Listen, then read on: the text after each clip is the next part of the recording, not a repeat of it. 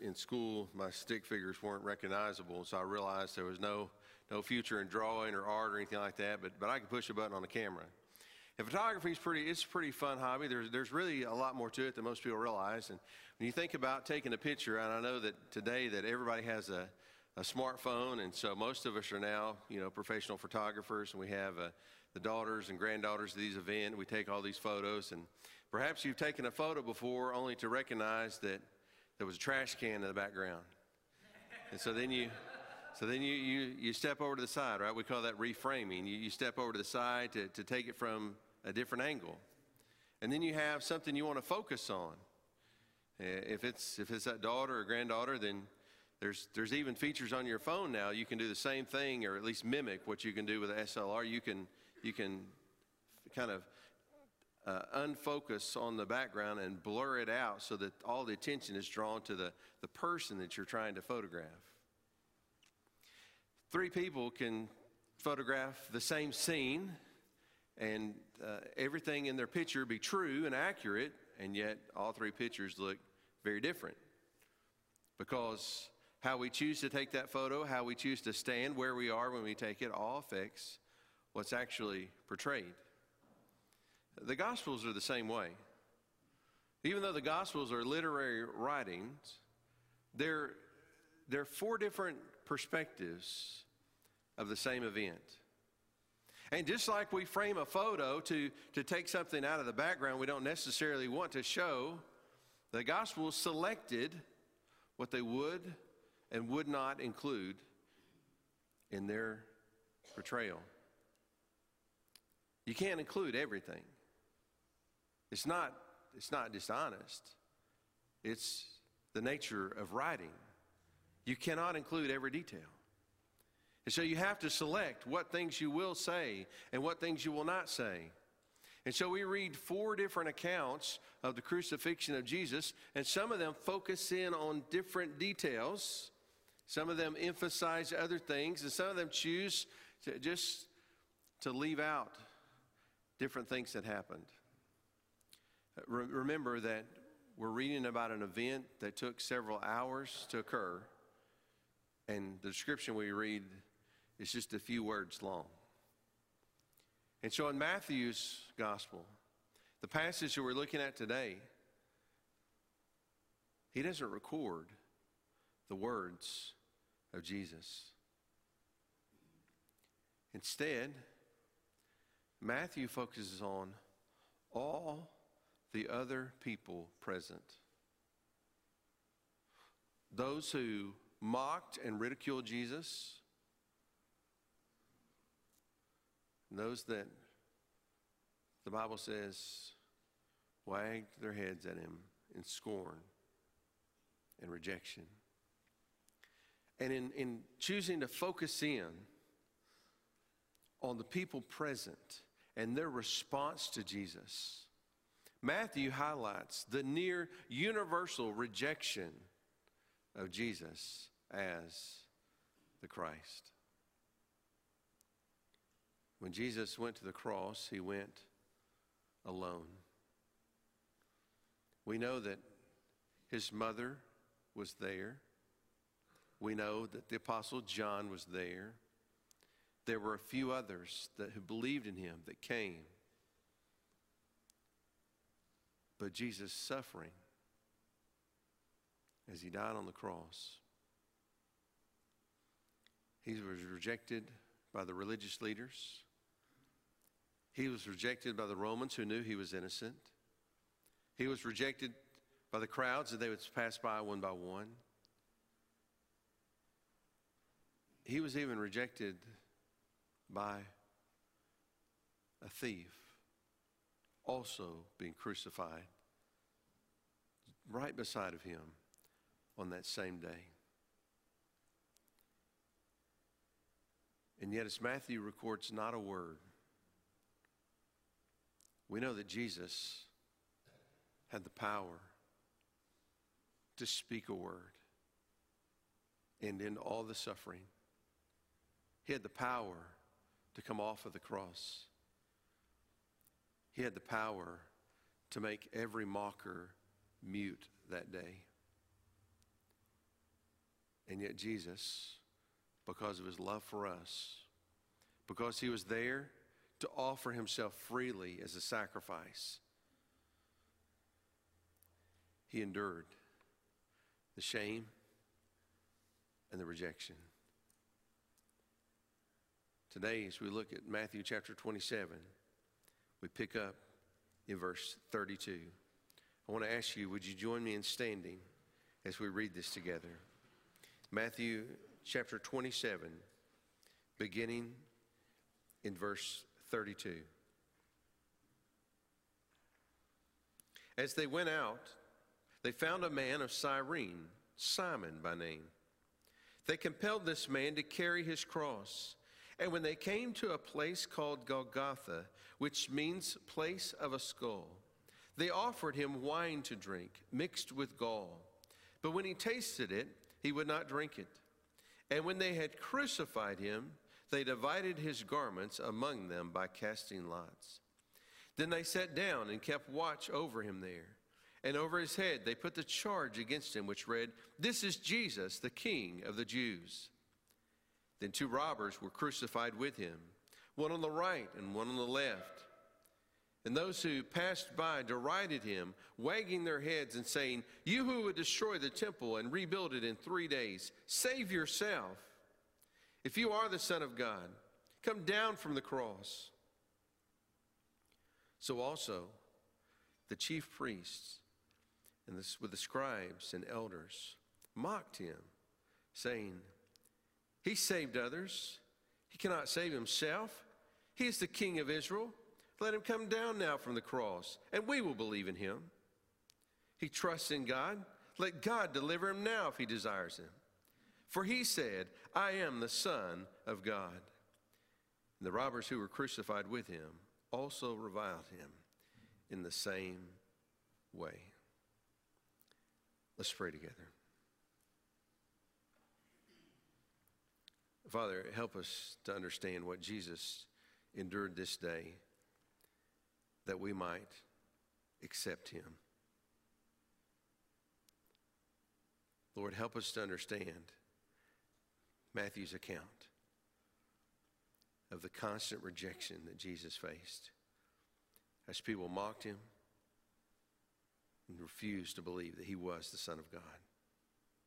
Lord, speak to us in this moment, for we ask this in Jesus' name. Amen. You may be seated. In the passages that we've been walking through, as we saw Jesus' phony trial before Pilate, a time in which Pilate was clearly, fully convinced that Jesus was absolutely innocent. The Bible says Pilate knew that the Jews had only handed him over out of envy. And so Pilate, who knows that Jesus is completely innocent, he doesn't have the character to follow his convictions. And so he rejects Jesus and hands him over to be crucified. Jesus was rejected by the Romans, and the Bible tells us that on this day, as he went out to the cross, he became unable to carry the weight of the beam for his crucifixion. The Romans crucified people in different ways. In fact, some of the historical writings from the first century tell about coming upon a town where the Romans had went in and crucified many people, and they just got creative about all the different ways that they did it. And so when we think about the way that people were crucified, often we have this envision of a cross that is standing. But most of the time, there was just a pole. And the beam that would form the cross would be carried by the prisoner. And this was the case with Jesus. As he is carrying the beam that would be attached to that pole to form the cross, Jesus had been scourged, the Bible says. Scourging meant that he was brutally beaten with a whip that was designed to rip and tear. And Jesus has already lost who knows how much blood. And he becomes physically too weak to carry this beam. And so in verse 32, it says that the Romans conscripted a man from the crowd.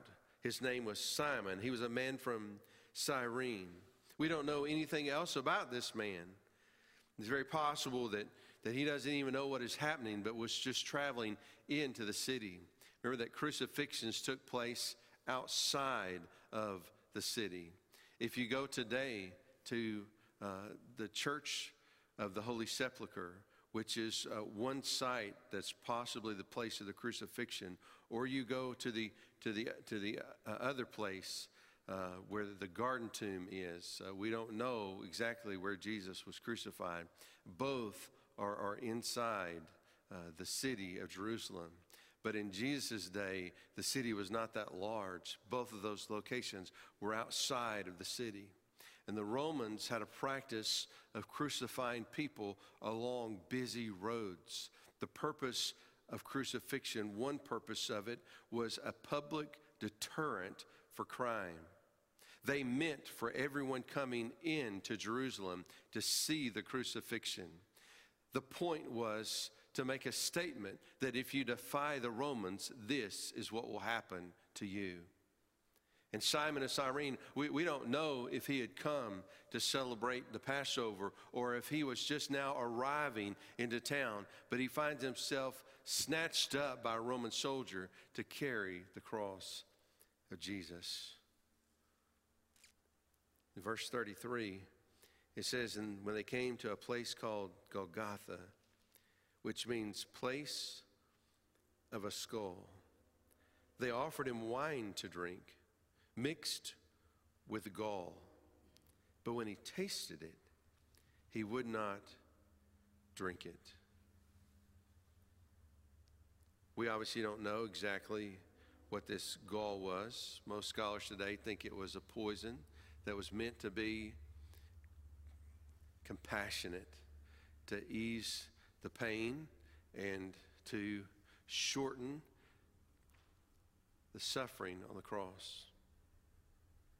But Jesus, he would not have his senses dulled, nor his pain diminished. He suffered in obedience to the Father's plan to the very end. So when he takes this wine and he tastes it and realizes what is in it, the Bible says he would not drink it. In the Old Testament, Psalm 69:21 is almost certainly prophesying about this moment. It says, they gave me poison for food, and for my thirst they gave me sour wine to drink. As Jesus made his way to the cross, nothing was a surprise to him. All the details were known to him in advance, and many of them he revealed to us through the Old Testament prophets, so that we might see that Jesus, who knew in advance what he was to suffer, went willingly and obediently on our behalf and in our place. On this day, Jesus was treated by the Romans like any other criminal. And so as he was crucified, the Bible says in verse 35, and when they crucified him, they divided his garments among them by casting lots. And then they sat down and kept watch over him there. So a common practice to divide up the clothing. The person that was responsible for carrying out the crucifixion, as part of their reward, was to get to keep the clothing. The Romans typically paraded people to the crusade site, or to the crucifixion site naked, and would crucify people naked. And we don't know if on that day, if Jesus was left with some small clothing to cover his private area. We don't know if that was the case. But as the Romans began to divide up his clothing, there was a piece, a tunic that was seamlessly woven. And so instead of tearing such a nice piece of clothing, they cast lots to decide who would get to keep it.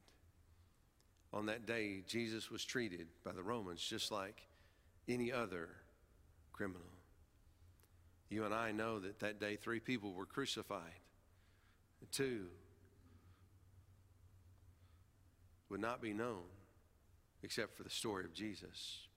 And one changed all the world for all time. But on that day, he was treated no different by the Romans. They cast lots for his clothing, just like all the other criminals. Ironically, Jesus was charged that day with being a king. In verse 37, it says, and over his head they put the charge against him, which read, "This is Jesus, the King of the Jews." The Jews would become very frustrated about this. In fact, one of the Gospels tells us that they went to Pilate and demanded that he take that down. But remember, this was the charge for which they had brought against him. It was the crime for which they had urged Pilate to find him guilty. And in Roman times, the custom was to put a man's crime above him as he was crucified. And so Pilate, no doubt taking a jab at the Jews who forced him to do something he didn't want to do, put above Jesus this sign that said, "Jesus, the King of the Jews." This is the irony recorded in the Gospels, is that every mocking, everything that was said about Jesus meant to insult him and to scorn him was actually true. Jesus was the King of the Jews. He's the King of Americans as well. He's the King of us. He's the King of the universe. And the Bible says that one day that every knee will bow and every tongue confess that Jesus Christ is Lord. Jesus was rejected by the Romans, but he was also rejected by all those who passed by. It says in verse 38, then two robbers were crucified with him, one on the right and one on the left. And those who passed by derided him, wagging their heads and saying, "You who would destroy the temple, rebuild it in 3 days, save yourself. If you're the Son of God, come down from the cross." Crucifixion to the modern sensibilities is so barbaric and cruel. It's hard for me to imagine seeing someone crucified. But it's even harder for me to imagine that coming upon someone on the side of the road being crucified, that I would be so cold and so calloused as to mock them as they suffered an agonizing and brutal death. But this was the condition of the crowd. They came by and they derided him.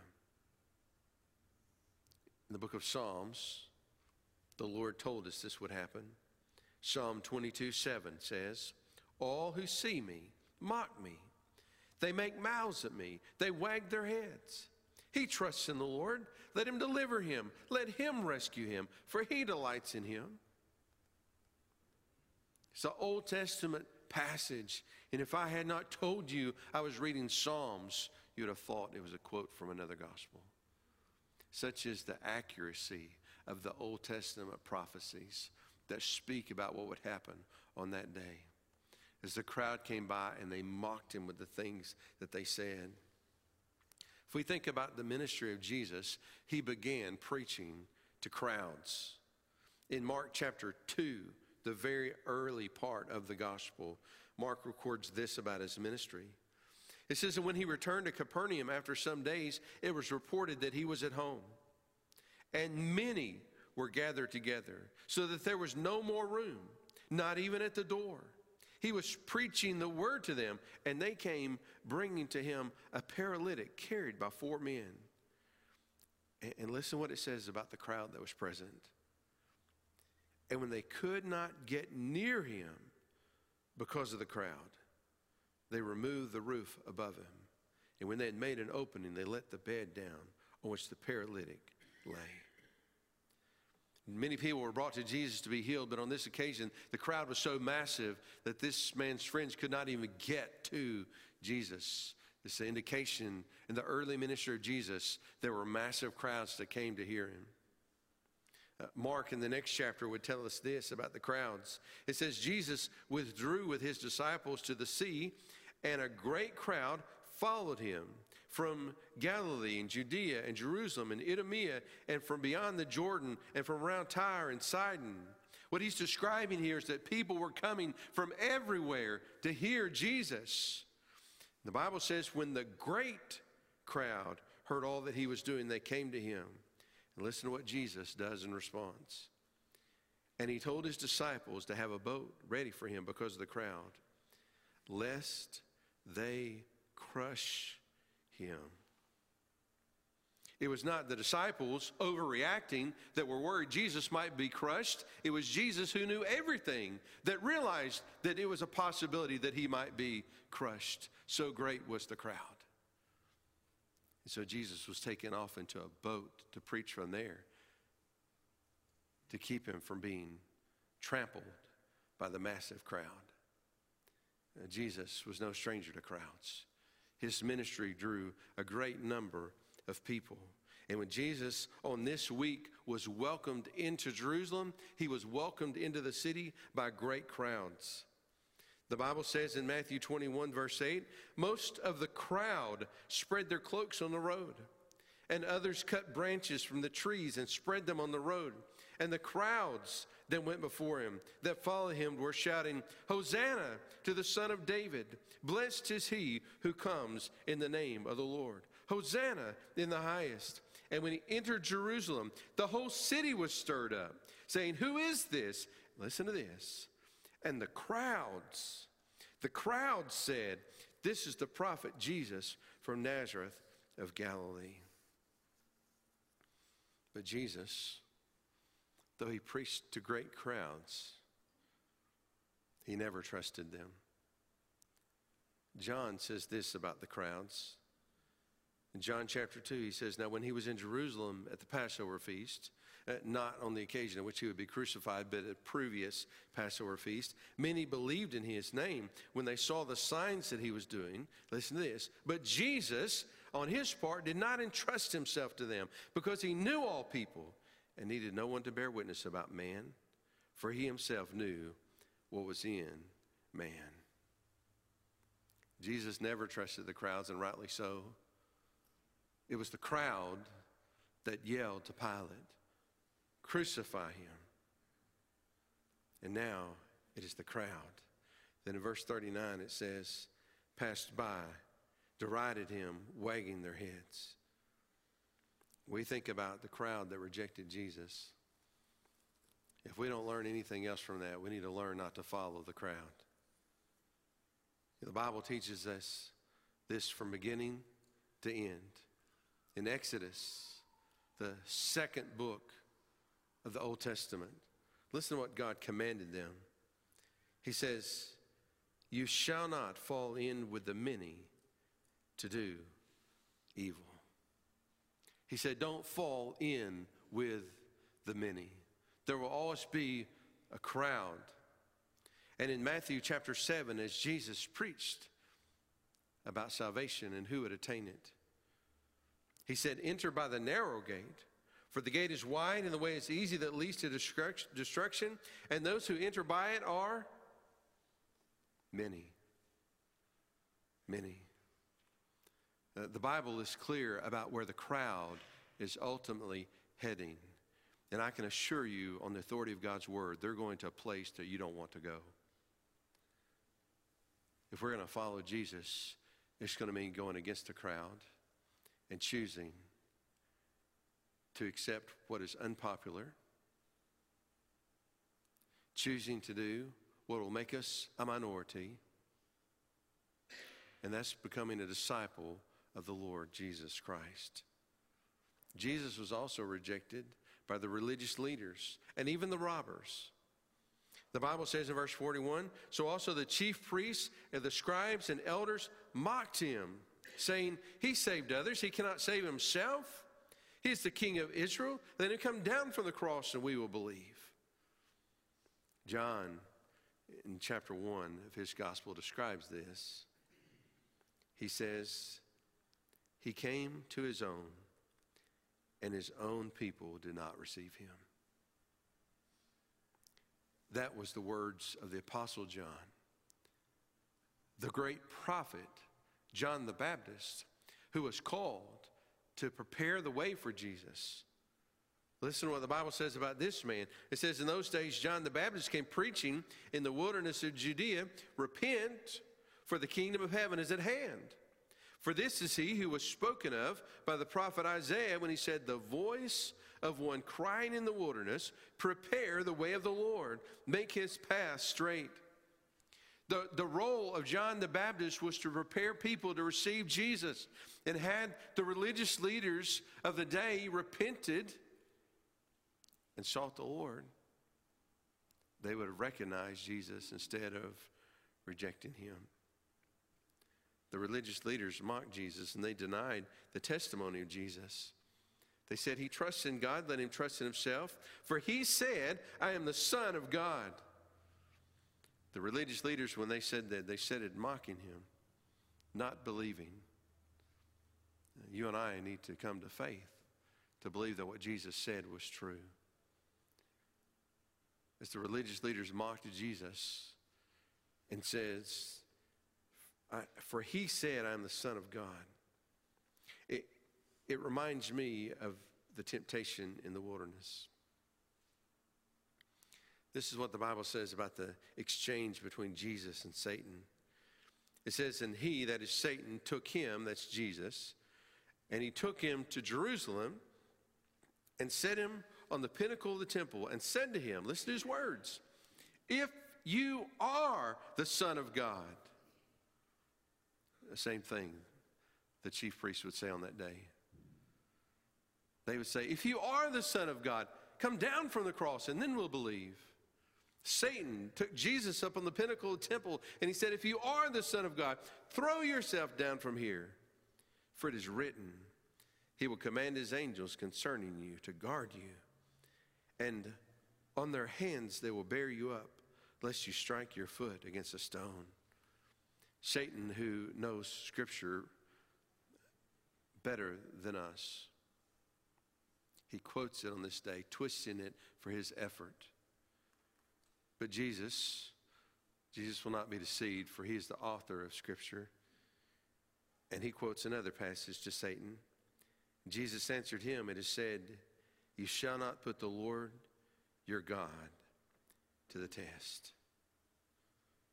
On this day, the religious leaders mocked Jesus and they denied his testimony. And even the robbers crucified alongside of him reviled him. The Bible says, and the robbers who were crucified with him also reviled him in the same way.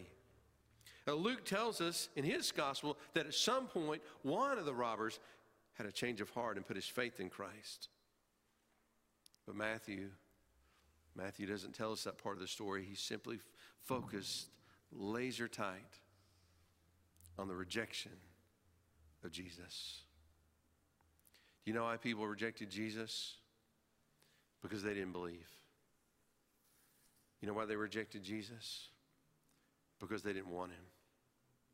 The religious leaders were happy with things just as they were.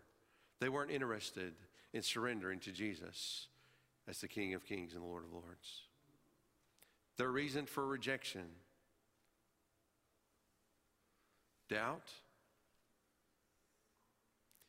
and no desire to change are the same reasons that people reject Jesus today.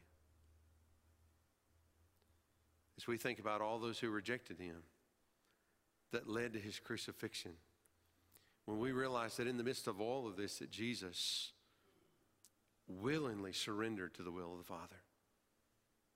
To the very end, he suffered. Even as he was offered this wine mixed with gall, he wouldn't take it and numb the pain. Jesus, in complete submission to the Father's will, offered himself as a sacrifice. And today we must choose whether we will reject him or whether we will accept him. I expect the vast majority of us present here today are assembled because at least in word we have acknowledged him as Lord. But to say that Jesus is Lord is not enough. He calls us to submit our entire life to him, to follow him as Lord.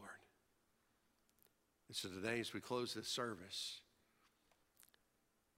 I urge you to reflect on what the Lord Jesus did for you and to make your decision about what you will do for him.